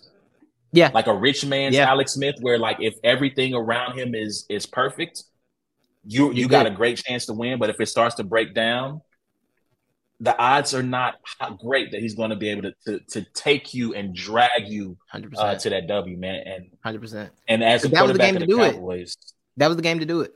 Like, yo, go win it, bro. Listen. I'll say this about Brock Purdy. He was a 7th round pick for a reason. He is playing above that selection. I had a friend ask me during the game, like, do you miss Jimmy now? And the answer was a resounding no. I don't miss Jimmy. I will never miss Jimmy. And the difference between Brock and Jimmy is this. Last year when the Cowboys played the Niners in the playoff game, and again, my family members are bemoaning the fact that they're losing, they're going to lose. And I said, guys, let me tell you something. As sure as I'm living and breathing, Jimmy gonna throw you one. Right. He's gonna do it at the worst moment. Right. And he gonna bring y'all back in the game. The way y'all need Dak to carry y'all, Jimmy gonna carry you to an interception at the worst moment. And sure enough, he throws a horrible pick. Cowboys got within, I don't know if it was 3 or 7 at that point because they had a big lead. And yeah, that's what it was. Like, but Brock Purdy, now some of that is luck because Trayvon Diggs had an interception he should have picked. Yeah. Some of that is luck, but he does not make the big mistake. Now, does he kind of Walinda tightrope walk that when he's like pivoting, reverse pivoting, and running back 30 yards where he got these monsters chasing him? Yeah, he's on the edge sometimes, but he does not make. He is yet to make that kind of like, oh my God, why would you do that? I've yet to say that while I've watched him play, and that has been the major difference, at least in the playoffs, between him and Jimmy. And why, if they do make the Super Bowl, you absolutely, without a shadow of a doubt, you don't start. Look, don't play him. Don't, Kyle. I will find you. Yo, I will find you, Kyle. I saw Shanahan saying that like Jimmy could be held by the Super Bowl. I'm like, why would that matter? Why would that mean anything? So, only if Brock gets hurt. Right, yeah. Like if Brock gets hurt, then yeah. That's a great insurance policy to have. Right. Because, for 3 quarters, he outplayed Patrick Mahomes. And if we could have been like Donald Trump and stopped the count after the 3rd quarter, after they took that picture after that interception, we would be Super Bowl champions. Right. But because football games are 4 quarters, he stunk up the joint in the 4th quarter. Patrick Mahomes became Patrick Mahomes again. I guess the Monstars, the ability that Jimmy had stolen from Patrick was given back to Patrick, and they won the game. Yeah. So, yeah, man. So where does Dallas go from your standpoint? Do they fire Mike McCarthy? Zeke is done, and poor Zeke having your final play with that team getting knocked over by a linebacker as you snap the ball as if this was Pee Wee football. God bless. Thanks for the memories. Right. But do you? So I know the hot name is Sean Payton. If you're Jerry Jones, you're 80. You're not getting any younger. Do you go and fire Mike McCarthy and go get Sean Payton? So I've been thinking about this, right? As an Eagles fan, I needed 2 things. I need the Cowboys to have enough success to where McCarthy wouldn't get fired because I just don't fear Mike McCarthy as a coach. Because you saw that game, and something's gonna happen with Mike somehow. Somehow, something ridiculous is gonna happen, and it's gonna be funny. See, I need them to be successful enough to not get him fired, but also not too successful to where they really enjoy themselves. So a season like this season, yeah, this was perfect. This was a great tightrope. But I was thinking today about the Sean Payton thing, and it's like, yo, outside of the 2009 Super Bowl, Sean got a lot of playoff stinkers on his resume too. Who you tell no lies. Who was the coach when the 7-9 Marshawn Lynch earthquake run happened? That was Sean, right? Like he's got a lot of these that was too. Sean. But I do think he can raise your quarterback ceiling for sure, right? I mean, he was doing good work with Jameis. He's obviously, him and Breeze had great chemistry, obviously. I think he can raise the floor of that roster for sure. But I don't know if a full house clean is going to get you anywhere because that roster is still going to be that roster. If that roster offensively is flawed, I don't know where you're going, right? I don't know how you're elevating past the 49ers, who still are going to have everybody back next year, basically, somehow, because they got some sorcery with the cap over there and their drafting ability. I don't know you're elevating past them. I don't know, and I don't know you catch up to the AFC teams either. I don't know what the ceiling on this team is, but the problem is the window is right now. Trayvon Diggs, Micah Parsons are cheap right now. CeeDee Lamb is still cheap. This is your championship. This is your window right here. So whatever move you make, you got to make sure it's the right move. It better be the right one. So if you're gonna clean house, but you better bring the right people in, right? Like if you're gonna fire Kellen Moore, which I think Kellen Moore was, I mean, he was only a hot coaching candidate in Dallas. That was it. There's the only team that was talking about making that coach. Remember that? It was like, Kellen Moore, keep him in house. Okay, can't go for Mike McCarthy. Yeah, that's if Byron Leftwich got fired, he can go too. They got Byron Leftwich out here once bad season with a 40-year-old quarterback. They're like, you got to go. Man, with Tom Brady watched behind, man, like, come on, dog. Like, that was wild, right? I don't want to derail this. I'm not gonna. We won't, but yeah. San Francisco, San Francisco. They talking about, man, San Francisco for who? For what? Absolutely not. San Francisco went and drafted Trey Lance because they wanted a quarterback who, when things broke down, could make something happen outside of structure. Right. The only thing they should be kicking around Tom Brady's career is the "is he dead" kick. Like there's no reason, none whatsoever, to go from immobile Jimmy Garoppolo to the statue of Tom Brady. No, because if the pocket breaks down, that man was terrified. Yes. Like, I'm gonna give you one quick analogy, and we can move on. Yeah. In my mid-30s, I play basketball. Basketball is my favorite thing to play. Mid-30s, my homie Marcus invites me. He works at an after-school program. He's like, yo, I want you to come hang out, play with some kids, and play, basketball with them, just kind of hang out, be a good influence, whatever. So I go up there one day. I take off work early. I get off work early. Come up to the school, after school, come play with the kids. They had this kid about a sophomore in high school, left hand. He might as well have been James Harden because he is step back, crossover, blow by. He taking me in the paint, posting me up, jump. I can't do anything with him. And I'm like, you know what? I think it's time. Like, you can't play. You need to go pick on someone your own age, Carlos. You can't play with these kids no more. They athletically have surpassed you. Right. Tom Brady was looking at the future in his face, and it terrified him. He was pulling a Jimmy Garoppolo, throwing passes while turning his shoulders and closing it. No, bro. Yes. You're going to get yourself hurt or somebody else hurt. It's done. Okay. I'm sorry. We can continue. We can get back. We can get back to the Cowboys. Yeah. But it's over. Basically, with Dallas, it's pretty much just, I think you can make some shuffles, but I don't think clean house is going to get it done because I'm not as good as Coach Sean Payton is. It's a lot of playoff sinkers on that man's resume outside that Super Bowl. You know, it is. Like, when you really look at it, it's a lot of that team was the 1-2 seed, didn't make it back, didn't get done, right? Like, and you can say, the 1 year they had the pass interference thing, that's fair. That's fair. But also it's like, I don't know. It's still a lot of nothing on that resume, man. It is after that. Yeah. That's he might be. He's in that candidate for what one title does for your reputation. Right. Like, he's high on that list too, because you're right. There are a lot of stinkers on that list. Oof. Yeah. Okay. Mike McCarthy. I don't really have to another funny playoff ending. I'm sorry. Keep Mike McCarthy leads to another hilarious playoff ending because, bruh, he's 2 for 2 in Dallas. I really, so on that, right? So I have another theory that my friends think I'm crazy for. And I say that every team should hire a Madden game coordinator, someone who has played the Malcolm Gladwell approved 10,000 hours or more of Madden, high stakes, for money, for prizes, because they are used to making quick decisions on the fly, right? Because the clock is always moving, right? You don't have 60 minutes. You might have 25 based on how long you decide to play your game. Mm-hmm. And I say that because we watch coaches who week in and week out consistently blow end of game situations. So case in point, Mike McCarthy, right? That gets sacked on that third down. It's like 240, 250 left in the game. Yep. They run 30 seconds. So how is no one in McCarthy's ear saying, hey, coach, if this, for whatever reason, sack, tackle inbounds, and we are not in a position to go for it on fourth down, punt team has to sprint out on this field, get set, and punt this ball as quickly as possible to preserve as much clock so that the 49ers are forced. So we can, extend the game, right? We can call timeouts before the 2-minute warning. If we get a 3 and out, we get the ball back maybe a minute 50. Instead, they punt with like 2:50 15. Mm-hmm. Yep. Niners get the ball. It's 2:05.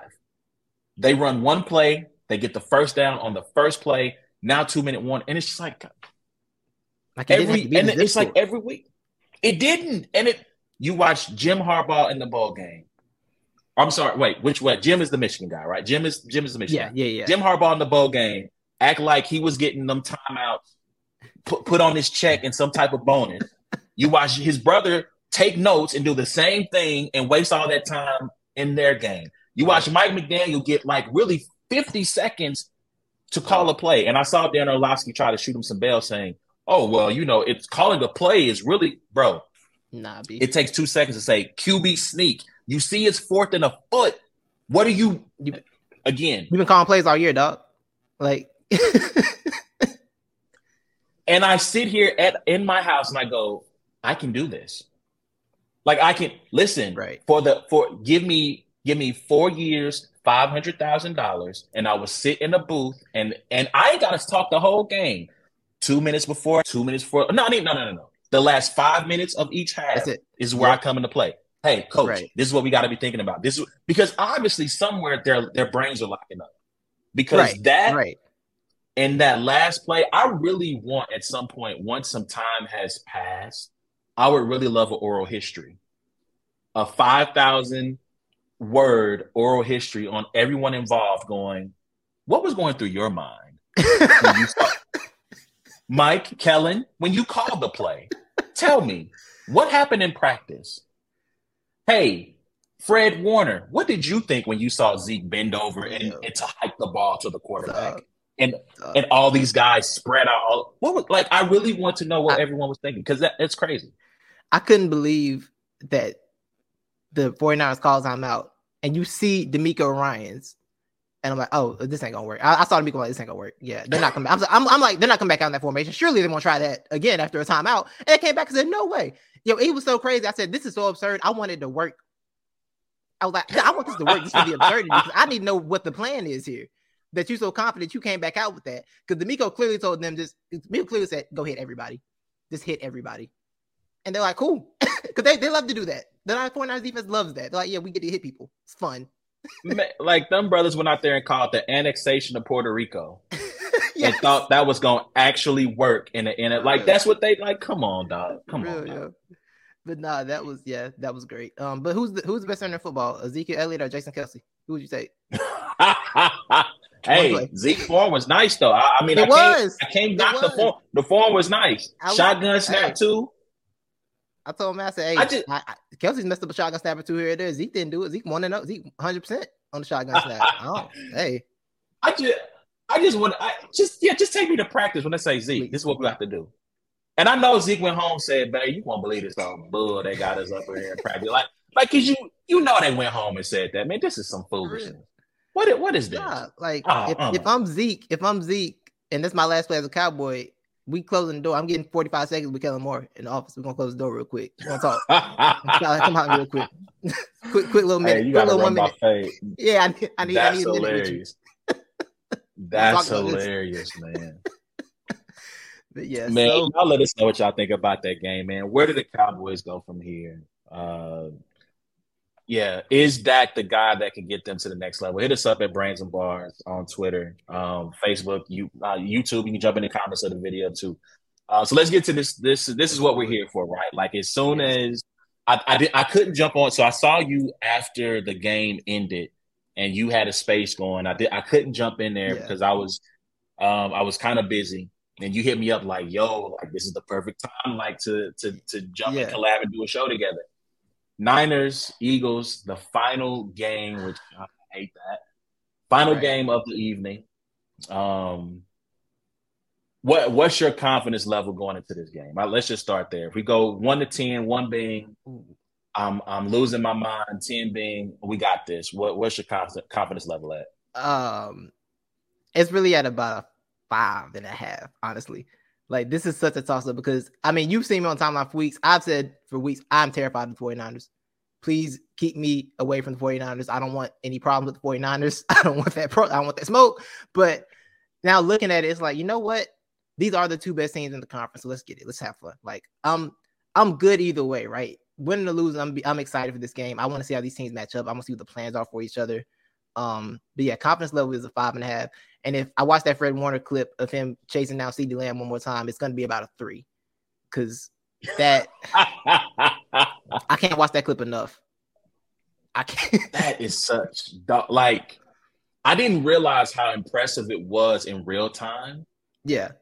I heard Olsen mention like, man, like this is a linebacker running stride for stride with the wide receiver, and it's just like, okay, yeah, but is Maher going to make the field goal? Like that's in the moment, yeah, you don't have time to celebrate. In the moment, it's like, yo, yeah. My mind is right, but yeah, watching the clip of that play and watching him run from the opposite hash all the way over to the other one, and then honestly, if he got his head around late. And he turned around, he might have had an opportunity to pick the pass. Yeah. Like he was in such good position. And look, also shout out to Dak. He almost got it there. That was, I think I retweeted and I said, that was great on great, right? CD was a beast in that game. Fred Warner, obviously an all-pro. And Dak made an incredible throw in a very tight window that almost got there. Yeah. And so like, that was a great play, but yeah, man, like after watching that I was like, wow, like that, he's on my team. Like I got that, you know what I'm saying? Like, yeah. I'm legitimately excited for this matchup. I just think, like you said, it's been the two best teams in the NFC pretty much since about week probably 5, 6. Because I don't know how long. Yesterday is what 33 games in a row or whatever. The 49ers have won straight at this point. Like they just haven't lost in a minute. So it's like, okay, we're here now. So since the Chiefs game. Yeah. Since the Chiefs game, I was in the building for that game, by the way. I went to San Francisco. Oh, nice. That was a birthday present for myself. Me and the family went out there, and I was in the building, and yeah, it got ugly. It got ugly in the second half of that game. So, but yeah, I think that's week 6. So they're at 12. I think they're 12 in a row. 13 in a row. I think they would, if they win this weekend and next, it'd be 15. 15, yeah. Yes, I'm super excited. I want to see how our defense matches up with the 49ers offense for sure, because Shanahan's going to be doing some smart stuff. I don't know if you know this about Eagles fans. We don't really like Jonathan Gannon like that. We're cheering. But I feel like we're cheering for that man to get that coaching job. See, it is good, right? But the thing is, it's very simple, right? It's not a lot of like the things the Bengals were doing with their players on defense. We don't do a lot of that. It's a lot of, this is our defense. This is what we're gonna run. Go be talented, right? It's not a lot of adjustments and changes in it, which is the thing that Eagles fans don't like. Which is why, hey, hire Jonathan Gannon for your coaching job. That's awesome. Get Jonathan. Take Jonathan Gannon. So yeah, we've gotten this far with the coordinator. We don't really trust that much. So this is the type of coach that can exploit a coordinator that you don't believe in, right? Like Shanahan is the type of coach that'll be like, you know what? I got something for you. Don't worry about it. Brock Purdy, Titus, A1, whoever I got at quarterback, I got something for you, Jonathan Gannon. Right? So it's curious, and it's talent on talent, because the 49ers really can do what the Commanders did to the Eagles on that Monday night game in terms of just keeping the football and just you don't get the ball today. Because they had the defense to actually do it. Granted, there were turnovers in that game, but the 49ers defense to top to bottom is better, right? So it's like, hey, you don't get the football. How about you don't get the football for a half? And it's like, okay, sorry. No, I'm just thinking about what you said about the defense being top to bottom better. I think they're even. Better than the I'm talking about the Commanders defense. Oh, Commanders. Okay, I'm sorry. I'm sorry. Continue. Go ahead. My fault. Yes. Okay. Yes. Yeah, I think they're top to bottom better than the Commanders defense. And the Commanders defense had the Eagles looking pitiful for a half. And it was just nasty work out there for that first half of that game. So I think they can follow that blueprint because you got Christian McCaffrey and Debo, who's they're just whatever. They're just mutants. They just play whatever position you want to play. Receiver, running back. Sure, we do what we want because we're that, So I think they have the style that could compete. It's just, can the Eagles defense create enough chaos for Brock Purdy to create enough plays, create enough moments to get balls? Because the thing and the offensive matchup is Jalen Hurts versus Fred Warner. And I'm like, I don't know, bro. If they run head up on each other, the stadium might collapse on some like Dark Knight Rises type stuff, by the way. I don't need that. Man, them linebackers be running out there like with reckless, and sometimes like Dre Greenlaw, like I feel like at least a couple of times a game, someone probably in the sideline has to tell him, "Hey, bro, like you gotta chill, you gotta just relax, just dial it back just a little bit." Right. Because he's good for an unnecessary roughness penalty. Right. At least one of Right. them. Right. But yeah, and I agree wholeheartedly. Like, I think it's going to be a good game. For sure. For sure. I think you're right. Like, I think it comes down to me, can the Niners stop their ground attack? Their ground attack is so good. I'm a little salty because I drafted Miles Sanders every year since his rookie year. Mm. And it's always been disappointing. And the one year I'm like, you know what? I'm good on Miles Sanders. Yeah. I don't want him on my squad this year. It's the year that he actually, shows up, shows out. Obviously getting AJ Brown at the receiver, it transformed the offense. It turned Jalen into an MVP candidate because he was throwing to people who look like you and me last year, and it did not go well. And I think I have the same feeling about this game that I have about the Cowboys game, that Brock Purdy is going to be slowed down just enough, and that the defense is going to give up just enough plays to the Eagles offense. Because here's the thing about, as good as the Niners are, they do struggle with quarterbacks who can, what am I looking at? What am I thinking about? They struggle with quarterbacks who are mobile. Yeah. They struggled with Jarrett Stidham. They struggled with Jarrett Stidham. They struggled with Dak was able to have some success running the ball. And so if you can move around on them, you can beat them, especially because they play so much man to man. And when you get those linebackers back turn, they need to spy. They need to make sure they spy Jalen a lot. I'm not gonna. I would just put Fred in the spy all game and just let's see what happens until I don't have to. I feel like because he just ran with CeeDee Lamb. I don't know. Like, yeah, I'm just this. That's what I'm saying. I'm seeing spy Fred all game on Jalen. We'll see what happens. And low key, man, like Nick Bosa, he has gotten sacks, or he has not gotten a sack in the playoffs. I'm sorry, he's not gotten a sack in the playoffs. He's gotten a lot of pressures. I need for him to be Defensive Player of the Year, Nick Bosa. He's got to get at least one, maybe two. Yeah. But yeah, I don't know. My confidence level is like a 3. I'm a sports pessimist. I always expect the worst. I understand. So that way, if my team, yeah. Right. So with that being said, let's get to the picks here. I assume you are taking Philly. So I ducked picking on my own show, on Not the Experts. Levi picked the Eagles for me.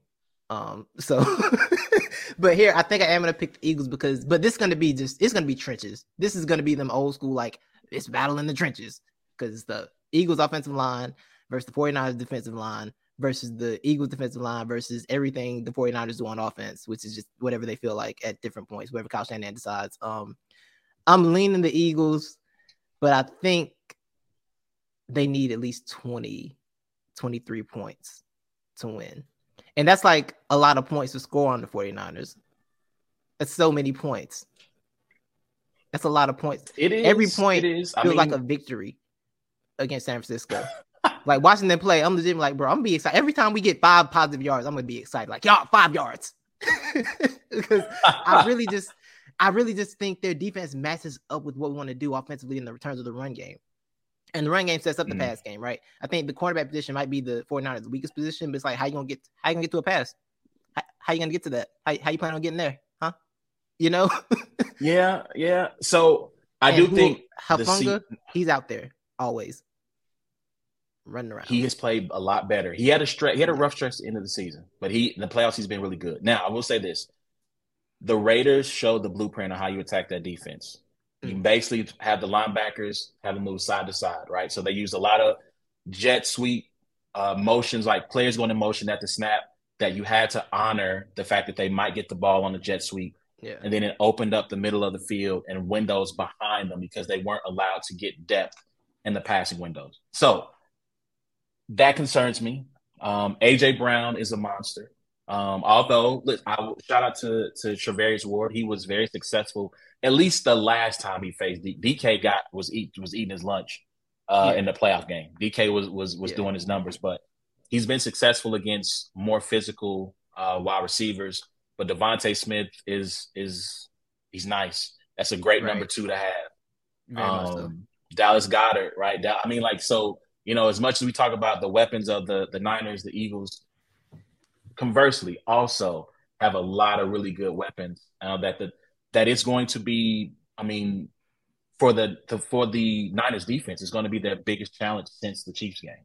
Yeah. Maybe the Eagles game. Not Eagles game. Maybe the Dolphins game because they had Tyreek and Waddle.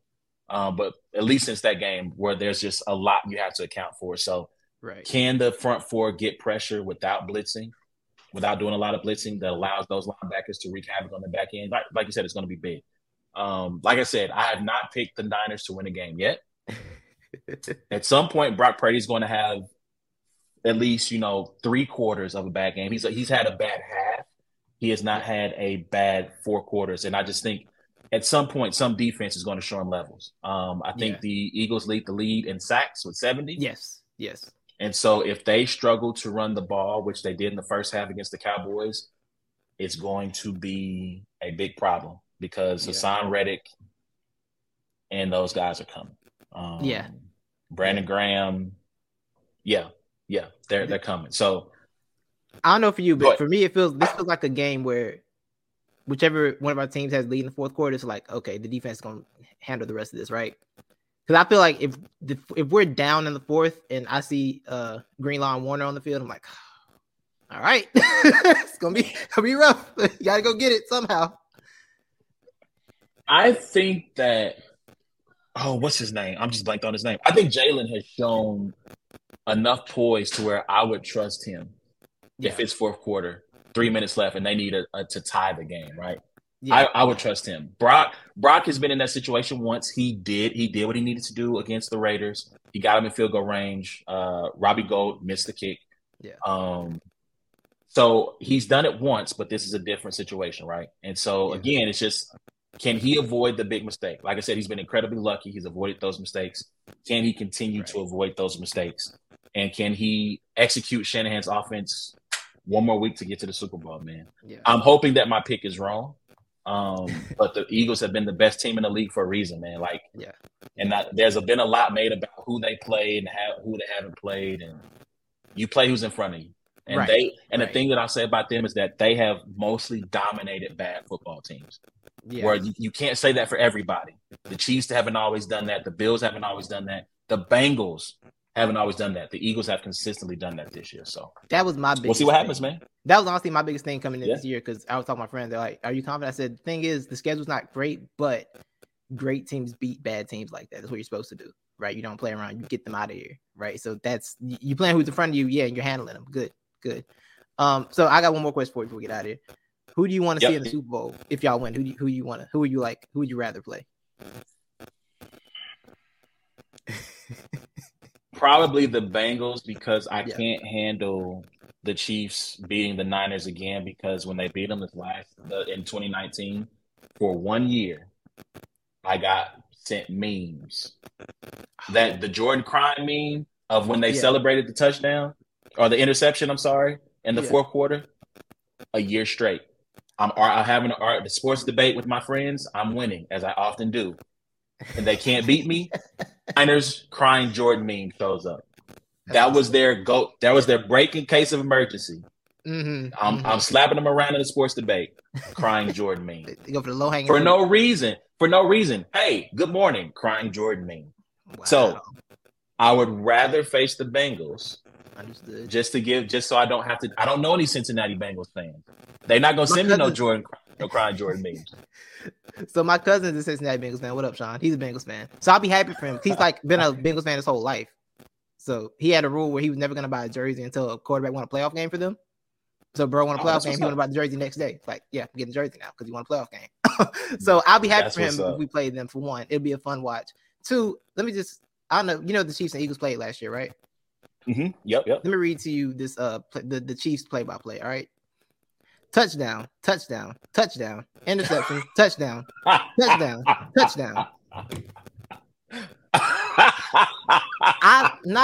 don't want that. I'm good, bro. I'm good.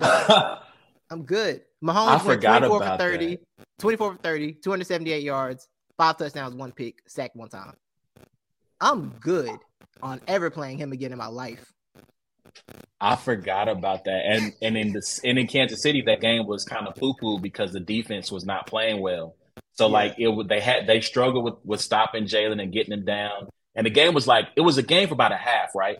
It was a game for sure for about a half, and then the third, and then they kind of hit the NOS in the third and the fourth quarter. So I can man, Mahomes is the boogeyman, bro. Like bro. The game's never over. It's just no. It wasn't until 3 minutes left in that Super Bowl. I was like, dang, they're really not coming back, huh? Against the Bucs. I was like, dang, they're really not gonna come back. All right. And it's not like he wasn't hitting them with passes. He was incredible in that game. He was amazing. It's not like he lost, bro. He was putting the ball on them, and they just weren't catching it. Yeah. He ran in 3 circles and hit Tyreek Hill in the face with the football. When he does the John Wick, the Neo from the Matrix, where he's parallel to the ground and he throws the ball and it hits, I think it was Darrell Williams in the face. It hit him in the face. Yeah. Like he threw that parallel, like it's the greatest pass ever. And it wasn't even complete because listen, man. Burrow is great. Allen is great. Herbert is great. Lamar is great. Jalen is great. Brady's great. They're not Mahomes. We can just end it on that note. And then here's A Ward in the comments at the end. What's up, Ward? You're not sorry. You're not sorry. You're not sorry. Yo, man, but that's been our show, man. Hit us up in the comments. Let us know who y'all got for this NFL championship weekend. Hit us up at Brains and Bars on Facebook and Twitter, IG as well. Titus, I want to thank you for stopping by, for sharing your time with us. I would love to be on Not the Experts. Let me know. Yeah. I'll be there time and place, and I'm there, man. I would love to be there with you guys. If you guys record, live stream or anything like that. I love to join in. He is Titus from LTBR. You guys, is it LTBR.com or Let's Talk BattleRap.com? Let's Talk BattleRap.com. Let's Talk BattleRap.com. He's got an article went up this week about Murder Mook, 5 potential opponents. All interesting names. Go check that out. Also, Franz dropped a new article today about Matt Myron signing a 2-year deal with URL.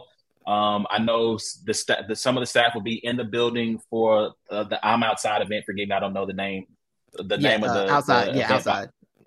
Outside URL's outside event going down this weekend. Some of the staff will be out for that to give you guys recaps of what happened there.